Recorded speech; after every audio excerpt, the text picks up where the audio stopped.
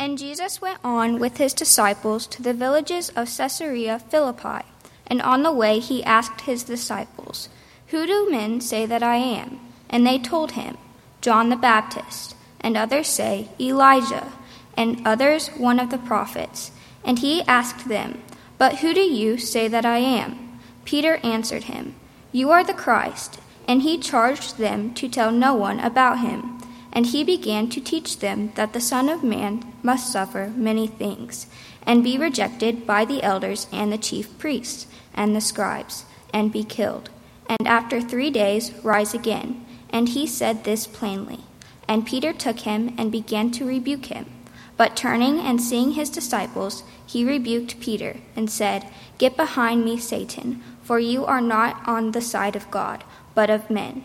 And he called to them the multitude with his disciples and said to them, "If any man would come after me, let him deny himself and take up his cross and follow me.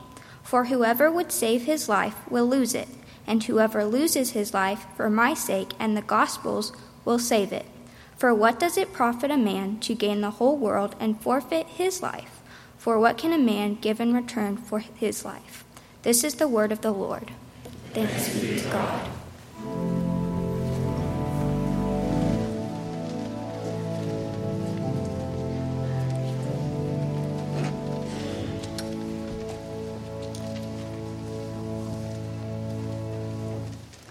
You may have heard the name Forrest Fenn. He's an 87-year-old multimillionaire who lives in New Mexico.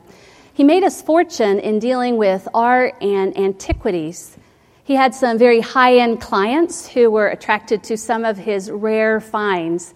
At one point, he owned the peace pipe of Sitting Bull, and another time he owned a mummified falcon that had been in King Tut's tomb. Well, he made this vast fortune, and he loved all of his treasures. But in 1988, he was diagnosed with cancer, and he felt that death was imminent. And so he developed this crazy idea that he would have his treasures buried beside him when he entered the grave. And so they would be with him forever, and he would never lose sight of them. Well, he was able to beat cancer, but the idea of hidden treasure kind of intrigued him. And so several years ago, he took a small bronze box and filled it with gold and precious jewels and supposedly hid it somewhere in the Rocky Mountains. Then he wrote a book entitled The Thrill of the Chase. And in the book, he included several clues about where this treasure is located. Now, he said that it's no place dangerous, it's not underwater, and it's somewhere in the Rocky Mountains between New Mexico and Canada at an elevation between 5,000 and 10,000 feet. And so, of course, that would be easy to find. But thousands and thousands of people have been searching for it all these years, and it still hasn't been found. There have been groups and clubs and online forums that discuss the meaning of the clues and where this reward can be found. Now, over the years, several have been injured, and so he has come out and repeated that it's no place dangerous, that it's a place that an 80-year-old man could place it safely. But nevertheless, as of this past February, at least 4 people have died while trying to find it. Now imagine that. They're looking for this supposed hidden treasure, and they were willing to risk the greatest possession that they had, their lives, to find it. What does it profit someone to gain the whole world and yet forfeit their life? This morning, I want to continue on with our sermon series, Questions. What does Christ ask of us? Throughout the series, we've been looking at some of the many questions that Jesus raises in Scripture. He would ask questions of his disciples. He would ask questions to the crowds and to the authorities. And we're taking a few of these questions and wrestling with them on Sunday morning as if Jesus is in our midst and asking us directly. And so this morning, how would we respond to the question, what does it profit a man to gain the entire world and yet forfeit his soul?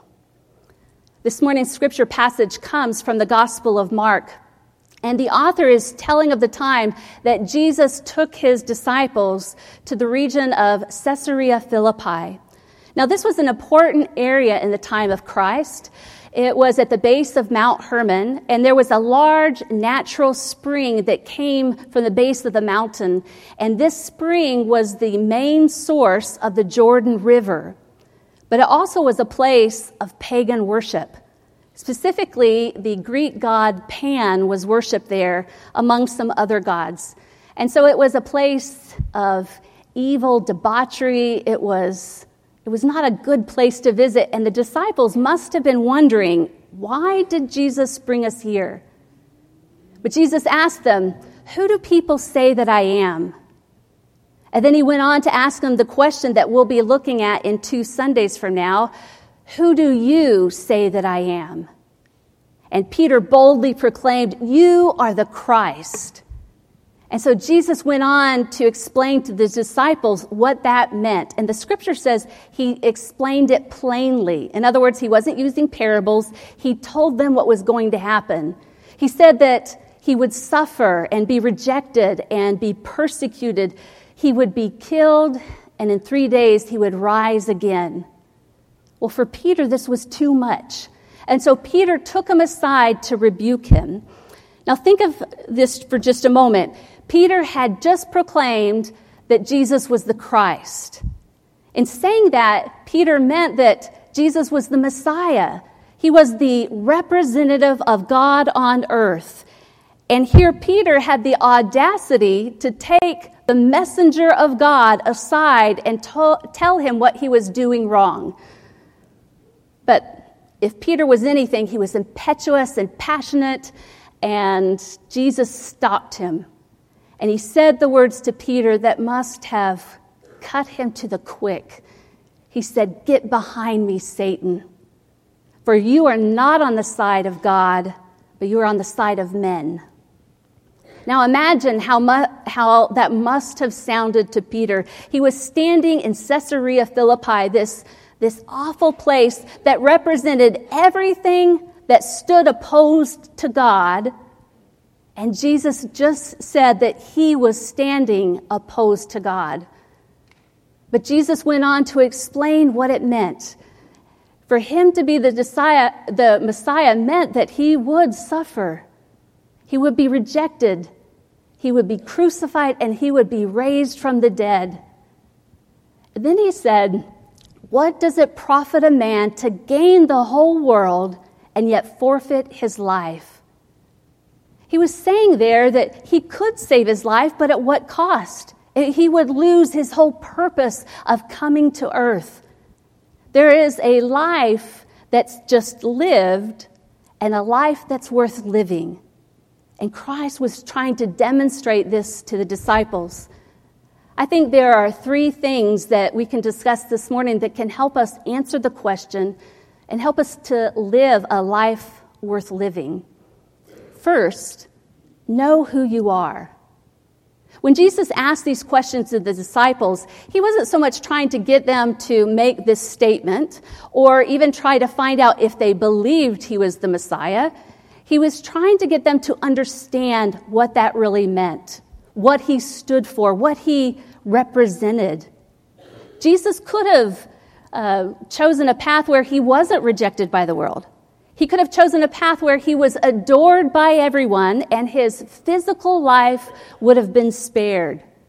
If you remember, as soon as Jesus was baptized by John the Baptist in the Jordan River, he went out into the wilderness where he was tempted by Satan.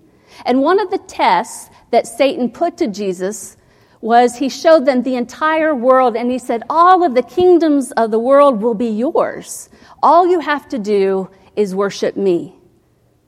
But how could God the Son submit to Satan or anything or anyone? How could he gain the whole world and yet forfeit his very reason for being? Jesus understood who he was as the Christ. And everything he would do throughout his life would flow out of that identity. He knew who he was. The same can be true for us. If we know our identity, it will influence everything we do. But sometimes we get that mixed up. We assume that what we do makes us who we are. Sometimes if you ask people, who are you? They'll say something that responds to what they do in life. They'll say, well, I'm a student, I'm a mom, I'm a husband, I'm a banker, I'm an accountant, I'm a doctor. And when we put our identity in what we do in life, it can lead to some real crisis of identity later on when any kind of change happens. If we identify ourselves as students, then we have a problem when we graduate. If we identify ourselves by our jobs, if we're an accountant or a preacher or a teacher or a nurse, we have a problem when we retire. If we identify ourselves as being a spouse, we have a problem when our spouse passes away or if we go through a divorce. If we identify ourselves as parents, we have a crisis when the children leave the house or if we're struggling with infertility. Do not substitute what you do for who you are. God did not create people to be doers, but rather to be. If you want to know your identity, who you truly are, you are a child of God. That's how you've been created. That's your identity, and everything of your life should flow out of that identity. If you know who you are as a child of God, it will influence how you live as a student, as a parent, a spouse, a banker, a doctor, an athlete. Everything you do should flow out of who you are. Don't settle for what you do. Know who you are in life. Last week I was sharing with you that I read the biography of James Garfield. Now, he was the 20th president, and unfortunately, he was assassinated and died just 200 days into his presidency. But more and more, I am really impressed by this man. He had an incredible life, and it flowed out of the sense that he knew who he was. He had deep convictions and a deep faith in God. He knew that he was a child of God, and that led him in all the ways that he led his life. Time and again, he would face decisions that would put him up against the world, and he had to choose to walk the more difficult path. Before the Civil War broke out, politicians in the South and the North were trying to keep peace at all costs. And so there was legislation proposed that would prevent anyone from discussing slavery. They were all just going to kind of put it aside, not discuss it, and pretend like things were normal and just go forward at the expense of peace. They just wanted peace at any cost. And James Garfield spoke vehemently against it. He said, "May my arm wither in its socket before I raise it in anything that benefits the evils of slavery." Later on in life, when he was serving in the Union Army in the Civil War, he was the youngest serving general in the Union Army. And they were deep in the South, and his men were camped. And in the midst of their camp, a fugitive slave broke in and ran and hid among them.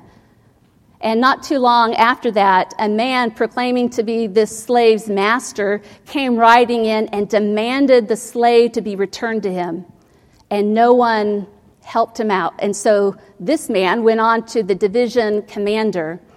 Now you have to understand at that time there was the law, the Fugitive Slave Act, that commanded that anyone who found a fugitive slave had to return that slave to his owner.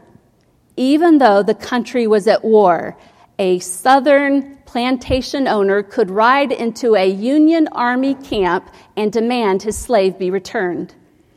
And so the division commander, realizing that this was the law, he sent orders back to General Garfield demanding that Garfield's men help look for and locate and return the slave to this man. And when the messenger delivered the news to James Garfield, Garfield refused. And the messenger reminded him he could be court-martialed. And Garfield refused to divulge the location. He protected the slave. Because after all, what would it profit someone to gain the whole world and yet lose their life? Garfield would be nominated to be a candidate for presidency in 1880. Now, this is several years after the Civil War ended, and people wanted to forget it. It was so painful. People wanted to move on, and yet in the South, many of the pre-Civil War attitudes toward African Americans was ramping up. They had been given the right to vote, but largely were denied that opportunity, and the persecutions against African Americans was terrible. And James Garfield continually spoke out against it. Now, when he was campaigning for presidency, people were telling him, his advisors, saying, you have to quit talking about this, quit preaching about it, because you're not going to get any votes in the South anyway, and the people in the North are tired of hearing of it. They want to move on. They don't want anything that causes any more conflict. They just want to have some peace. But James Garfield wouldn't let it go. And in one of his campaign speeches, he addresses it head on. Here are the words from one of his presidential campaign speeches. He said, "We will remember the allies who fought with us in the war. Soon after the great struggle began, we looked behind the army of white rebels and saw 4 million of black people condemned to toil as slaves for our enemies. And we found that the hearts of these 4 million were God-inspired with the spirit of liberty, and that they were all our friends. Our comrades escaping from the starvation of prison, fleeing to our lines by the light of the North Star, never feared to enter the black man's home and ask for bread. In all that period of suffering and danger, no Union soldier was ever betrayed by a black man or woman. And now that they have been made free, so long as we live, we will stand by these allies. We will stand by them until the sun of liberty, fixed in the firmament of our Constitution, shall shine with equal ray upon every person, black or white, throughout the Union. Fellow citizens, fellow soldiers, in this there is the benefit of eternal justice, and by it we will stand forever. Know who you are and stand by that forever. Second, find your passion. Listen for God's voice in your life. Be in prayer. Study God's word so that you can become more familiar with God's voice. And if you know that you are a child of God, claim joy and gratitude and find your passion in how you can make a difference in life. Now, this question today has special significance to me because it was formative in my decision to go into the ministry. Several years ago, I was practicing as a physical therapist, and I loved physical therapy, especially when I first became a physical therapist. I loved working with patients. I loved everything from sports therapy and rehab to geriatrics, pediatrics, wound care. I really enjoyed being with people. But toward the end of my time, I started wrestling with this sense that I was wanting to work through the church. And it was during that time that I was called to see a patient in a nursing home. It was a woman who had had poor health and poor circulation, and that caused the doctors to decide that the lower part of her right leg needed to be amputated. And they had me to go in and dress her wounds and provide wound care to ensure that it healed okay. And so I would go to the nursing home, and what care I was doing was very tedious and painful to her. And I tried to comfort her. I tried to speak with her. But she had had a stroke a few years earlier, and she was unable to speak or respond. And so she became so frustrated by that. Mainly, she just turned away from me when I came into the room.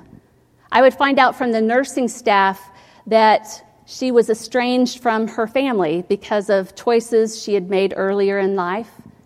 She had no friends and no church connection. And when I would come in to do wound care, it was excruciating to her.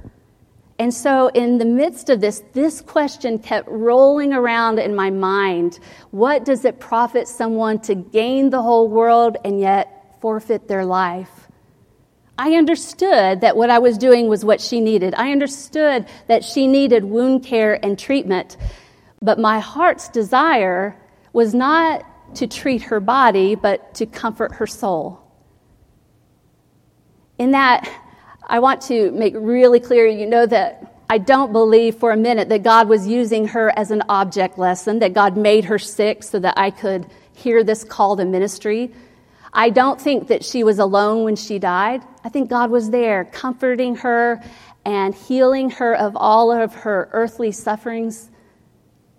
I do think that in the midst of this time of my life, God helped me to see that somewhere along the line, my passion had changed.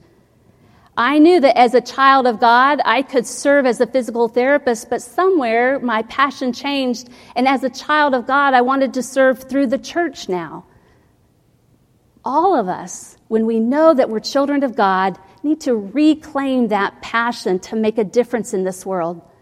Sometimes we need to regain it in the field where we are, or maybe we need to choose a different course. Or maybe we need to be reminded that what we do matters. When Jesus took the disciples to Caesarea Philippi, it was a horrible place, a place where people were exploited or where people went to exploit others, a place of great sinfulness and evil, and yet Jesus took them there so they could see how much the world needed a Savior. He took them there to show them how much the world needed them to live as children of God. What we do matters. This Wednesday, we will celebrate the birth of our country. And I think it's a great time to remember who we are as the children of God. It's a perfect time to remember the gift of freedom that we've been given by men and women throughout the ages who have fought, given their lives on many occasions, so that we might have the liberties that we enjoy today. But these freedoms come with this sense that we should do something, we should make a difference, we should keep serving others because we are the children of God. And we know what this looks like. I don't care what party you're a part of, how you vote. You're a child of God, and you have a responsibility, all of us do, to treat others with the love of God. Throughout the Bible, there are numerous times where God tells us to take care of the widows and orphans among us. In other words, take care of those who are most vulnerable in society. Throughout Scripture are numerous passages where God tells us to love the stranger among us. For we were once strangers in a foreign land, and God delivered us. We know the grace and mercy of God in our lives. We know what Christ has done for us, and we know that we are the children of God. And so we know how we are called to treat one another with love and kindness. This Wednesday, remember the mercy and the grace of God. Remember the gift of freedom that has been given to us in this country. And remember that we are called to make a difference in how we treat one another. And third, remember that a life worth living will make an influence on others. On this particular Holy Land trip, we were able to go visit Caesarea Philippi, and it is beautiful there. It's at the base of Mount Hermon, and this huge spring still pours out water. It's crystal clear, and you can see trout swimming in the stream. Because of all the water there, there's lush green vegetation, and the temperatures on the day that we were there were in the upper 70s, lower 80s. It was beautiful. It was the kind of park that you would love to have right by your house, and you could go walking there every single day. But also, we saw the reminders of what had happened there. Carved into the rock are niches where they would place statues of idols that they would worship. There was a huge stone round altar there where they would perform pagan sacrifices and ceremonies. How could people take this beautiful place, a symbol of God's creation and love for the world, and mess it up so bad that it becomes a place of such vile, evil, terrible things? And yet we were there not because what had transpired that was bad. We were there because of the influence of Christ. Jesus' influence, the way he lived his life, would change the world and continues to change us today. Peter wouldn't always get it right. He messed up and made mistakes, but he always knew where to turn back to. He always knew that he was a child of God, and Peter would live a life worth living. And because of that, he helped to really strengthen the early church, and his influence still is felt today. We'll all mess up. We'll all make mistakes. But if we turn back to God and remember the passion and who we are, we can make a difference. Chester Arthur was the vice president to President James Garfield. And you need to know that Chester Arthur, for most of his life, was just a yes man. He did anything he could to get ahead, and mainly that meant serving at the right hand of Roscoe Conkling. Roscoe Conkling was the most powerful politician in New York at that time, and he and Chester Arthur were all about the spoils system, and that's why they hated James Garfield. They hated James Garfield because he wanted to reform the civil service. You know, today when a new president takes office, they have about 4,000 appointments to make, which sounds crazy to me. But in the time of James Garfield, they had over 14,000 appointments. And you can guess what happened. Everybody wanted a job, they got handouts, and people were put in the job and they couldn't handle it. But it's how people became more powerful and more wealthy. And that's what Conkling wanted. Specifically, James Conkling wanted to be in charge of the New York Customs House. Now, this was before the income tax, and most of the revenue of the United States government came from import fees and tariffs. And the New York Customs House accounted for 1/3 of the nation's revenue. And so Conkling wanted that power and that money. Well, James Garfield put together his list of presidential appointments, and he sent it to the vice president to announce to Congress. And as soon as Chester Arthur opened it up, he looked for the New York Customs House, and it wasn't Conkling's name there. In fact, it was one of Roscoe Conkling's rivals. And so he went directly to Conkling, and Conkling was furious. And so he wrote up this public letter demanding that James Garfield redo all of his presidential appointments. And at the bottom of this public letter, the vice president, Chester Arthur, signed it. He betrayed the president. Now, Arthur and Conkling went off to kind of strategize and regain what they were going to do opposing President Garfield. And in the midst of that time, another man who was for the spoils system came onto the scene. His name was Charles Guiteau. He was a very smart man, but he had mental issues. He felt that he had been instrumental in the election of James Garfield to the presidency, and so he wanted his appointment. He specifically wanted to be sent as an ambassador to Austria, or he wanted a post in Paris. And when that didn't materialize, he made a decision to kill the president. When President James Garfield died, Roscoe Conkling thought all of his dreams had come true. He just knew that Chester Arthur was going to come through for him, as he always had before. Chester Arthur always did what he said. And so he knew that everything was going to be golden from here on out. And yet he underestimated how the life of James Garfield would impact Chester Arthur. When Garfield died, Chester Arthur was deeply wounded and saddened, and he realized that James Garfield had lived the life that he should be living. He was the kind of man who had morals and values and was a Christian in all that he did. And he, Chester Arthur, had not lived that way. And so he changed completely. You have to understand, he had nobody that was on his side from this point on, because all the followers of Garfield didn't trust him because of how he had always lived his life.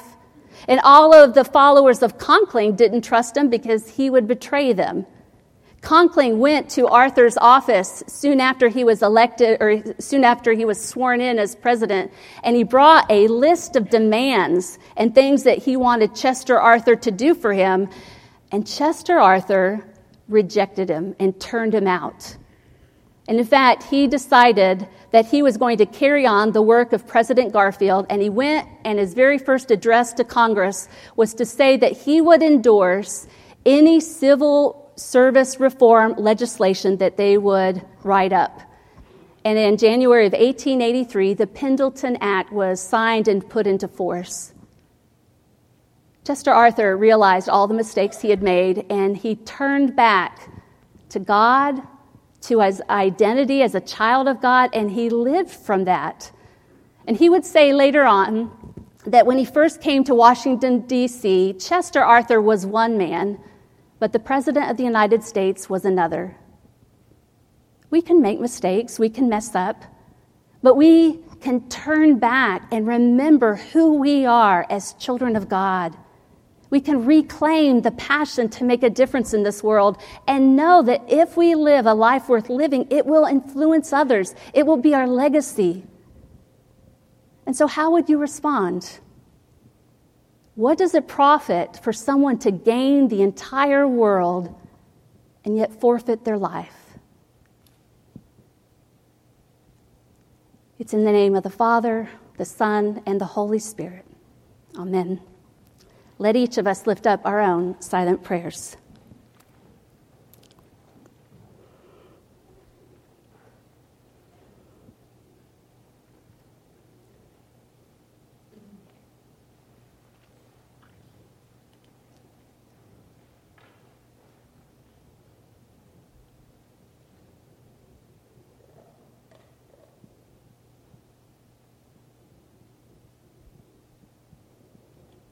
Amen.